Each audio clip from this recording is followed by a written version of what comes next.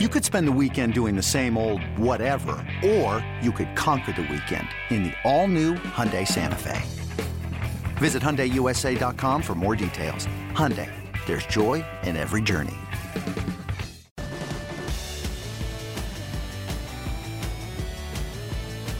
Welcome to MLB Extras, the Colorado Rockies edition. I am Allison Footer, and I am here for my weekly chat with Thomas Harding, which I always look forward to. And Thomas, I want to start by talking about Nolan Arenado, not because there's really anything new going on, but because now we're seeing spring training is very, very near. The position players are going to report to Rocky spring training, and Nolan Arenado is going to be the one that all the reporters are going to flock to, because until his arbitration, his contract, whatever you want to call it, is resolved, this is going to be an ongoing thing. So what kind of scene do you expect when you get there?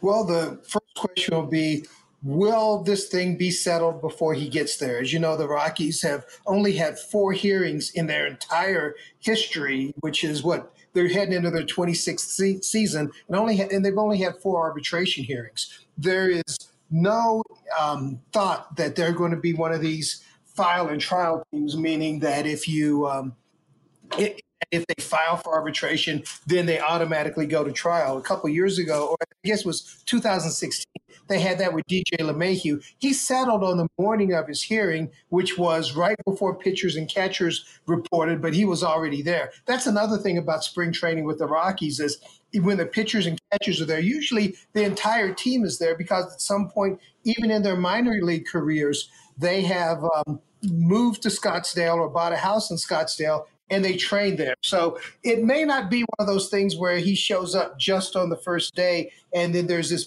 big crowd around him no matter what happens. Now, here's the key for me is if they get the 2019 salary settled, whether it's through arbitration or not, can they work out a multi-year deal before the regular season starts? Because that's really what I'm looking at here. If they can't work out a multi-year deal before the regular season starts, the time is ticking. I mean, I doubt they're going to trade him, because I think this team's going to be in the race. But this could end up being his last year in a Colorado uniform. Yeah, it's until it's resolved, and it's going to continue to be a great point of interest, not just for the people covering him, but also, of course, for the fans who want to know what's going on. Let's move on to another pitcher that Rockies fans are fond of, and that's Wade Davis. So he will assume the closer role as usual when he reports to spring training. And there's not a whole lot different about him, except that maybe the expectations might be a little higher. What do you think the Rockies would like to see from Wade Davis? I know you talked to Bud Black about this recently. Yes, I talked to Bud Black, also the bullpen coach, Darren Holmes, about it. Interesting thing about Wade Davis, he set a club record, 43 saves last year, first year of that 3-year, $52 million deal. He did blow 6 saves, and the interesting thing about it is in the games that he pitched well, which was most of them, he was barely hit at all. In the games that he blew a save or didn't pitch well, a lot of bad things happen. So what happens is you look at his overall numbers, they don't look great, but this guy had a heck of a year. Now, what impresses me about Wade Davis is just the meticulousness of how he handles things. He was a former starting pitcher. He has a lot of pitches in his arsenal, doesn't use them all, but has some things to go to when he struggles. Also, I watched him adjust to being at Coors Field. I remember when he was struggling, he didn't say a lot about the specifics. But then when he got out of the struggle, he pointed out, hey, my fastball at this park cuts way more than I expected, and it took a while for me to learn that. Also, as the season went, and this is something that just amazes me that he could do, he showed up really light. I mean, he's a tall fellow, kind of a thin guy. He showed up really light. He actually put on 20 pounds during the season because he figured in this atmosphere, my energy is down. So he put on some weight. And then this offseason, he has actually picked up a little bit more because he feels like that's the best way to get through a season in Colorado. So this is a guy who's constantly making adjustments and finding different ways to do his job. And when something goes wrong, he doesn't complain about it. He just simply addresses it. At the end of the season, the last game was the 6-0 loss to the Brewers in the NLDS. It completed the 3-game sweep. Well, Davis came in, gave up 2 runs. As everybody is packing and leaving and shaking hands and saying goodbye, I walk in to say goodbye to Bud Black, talk to him a little bit, and I could see into the film, into one of the rooms there where the coaches meet, and there's film. Wade Davis is sitting there still in the long sleeve shirt that he wore under his uniform, watching film, just saying, okay, I got to get to what went wrong here. And there was no game to play the next day. Yeah, it's interesting when you think about Wade Davis being a veteran guy, having played for other teams, because the Rockies, of course, have garnered a lot of attention over the past few years on developing their pitchers, being able to develop pitchers to be able to pitch in Coors Field, be able to pitch in Denver. And they've had great success with that. And I think that the stigma over time has always been, pitchers that from the outside of the organization trying to come in and conquer that thin air and do what they need to do to be successful. So I would think that it would be a challenge for some of these guys. It sounds like Wade Davis is determined not to be that guy that's like, comes in there and can't quite do what these kind of, organizational young guys that have been developed through the system are able to do.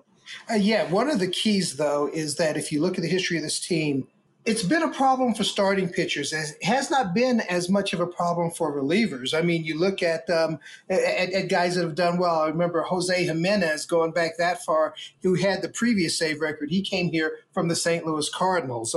Houston Street became a closer here after pitching with Oakland A's. LaTroy Hawkins, who pitched for, I think, 10% of the teams who've ever lived.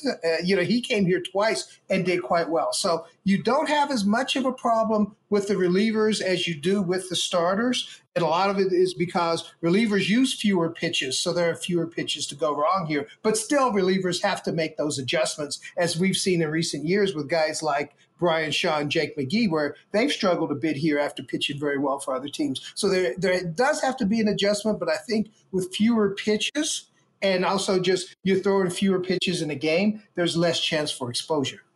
So every week we've been talking about a different player, kind of spotlighting a player who will be in camp, who is somebody that the fans are very familiar with, but still generates some interest in terms of what we might be looking for him in spring training. And let's just talk about Trevor Story.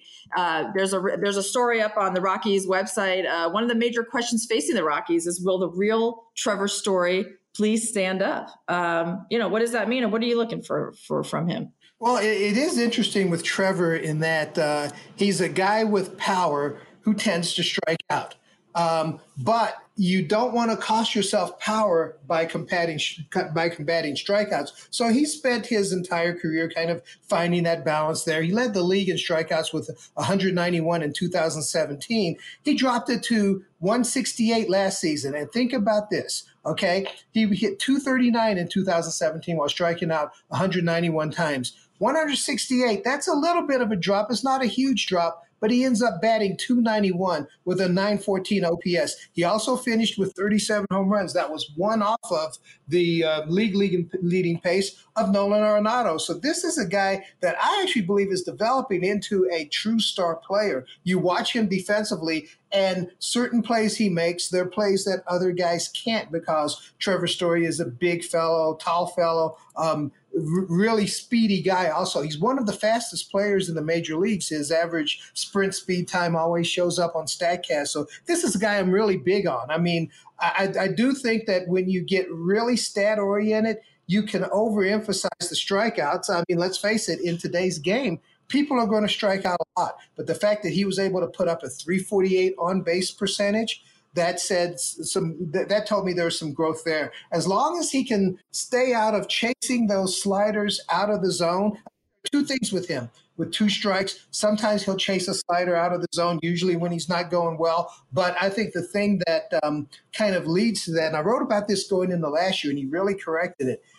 Early in counts, there will be a pitch that he should be able to crush, and he would foul it off. If he gets into that, that's when he sets himself up for the strikeouts. But if he's hitting those pitches earlier in the count that are in the zone, then quite a few of them go over the fence. And, of course, last year against the Giants, he hit the longest home run since StatCast has been tracking home runs, the longest home run in the major leagues. I mean, it was even longer than the one that Giancarlo Stanton hit at Coors Field a couple years back. So this is a guy that could develop into a really outstanding player. He got $5 million in arbitration this year, and the great thing about it for the Rockies is it's his first year. So there are at least a couple more years with him in the uniform before we're dealing with the situation with like we have with Arenado, where, gee, can they afford to keep him?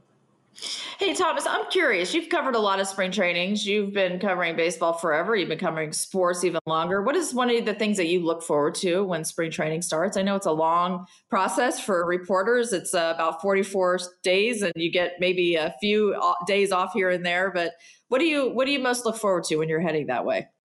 I think the thing that's special about a baseball spring training is you walk in, and because so much has gone on so many different fields with different players and coaches, and you have the access, you get to learn something about the game that you didn't get to learn. I mean, I remember many moons ago when I covered the Oilers when they first moved to Tennessee, and going to their training camp, you're kind of far away, and football is one of those things where everything's a state secret. So you always feel like it's really hard to learn something about the game. But every year in spring training, you learn just a little bit more. I remember the Rockies have in their complex this half field where they do a lot of things with infielders, whether it's ground balls or whatever, and just some of the creative drills that you'll see out there, or some of the things that people are working on. I find it fascinating. Now, my best story about that, though, was a couple of years ago.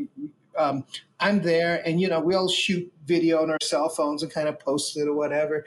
I'm shooting a drill, then it hits me. Oh my gosh, I'm not going to cost these guys a win, am I? And I actually called the third base coach over. I'm like, I was just shooting this thing with pickoffs, and I'm not sure I should post that. He goes, well, actually, you just shot all of our signs. Please don't post it.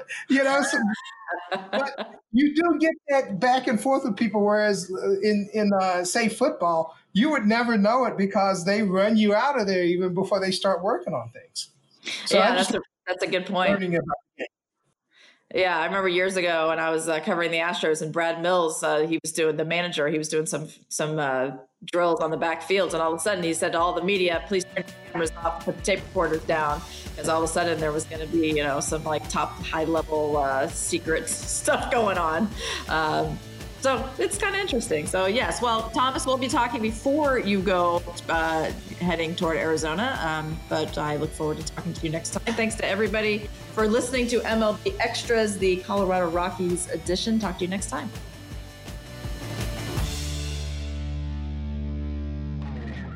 Hey, Rob Bradford here. You guys know I'm always up for a good MVP story, and one of the best stories is Wasabi Technology. Wasabi is the world's hottest cloud storage company, and it's become the go-to provider for professional and collegiate sports teams, including 20 Major League Baseball teams like the Red Sox, and NHL teams like the Bruins and Vancouver Canucks. Even the Liverpool Football Club is getting in on the Wasabi action. So, why is Wasabi the MVP? Well, Wasabi was purpose-built to free businesses from skyrocketing storage costs and unpredictable transaction fees that the Amazons of the world are charging. In fact, Wasabi is up to 80% less than those hyperscalers and doesn't charge a cent for businesses to access their data. From Wasabi's AI-enabled intelligent media storage, Wasabi Air, to the industry's only cloud storage service with triple protection against cyber criminals, data deletion, and ransomware, Wasabi's taken the lead in driving innovation in data storage and helping sports teams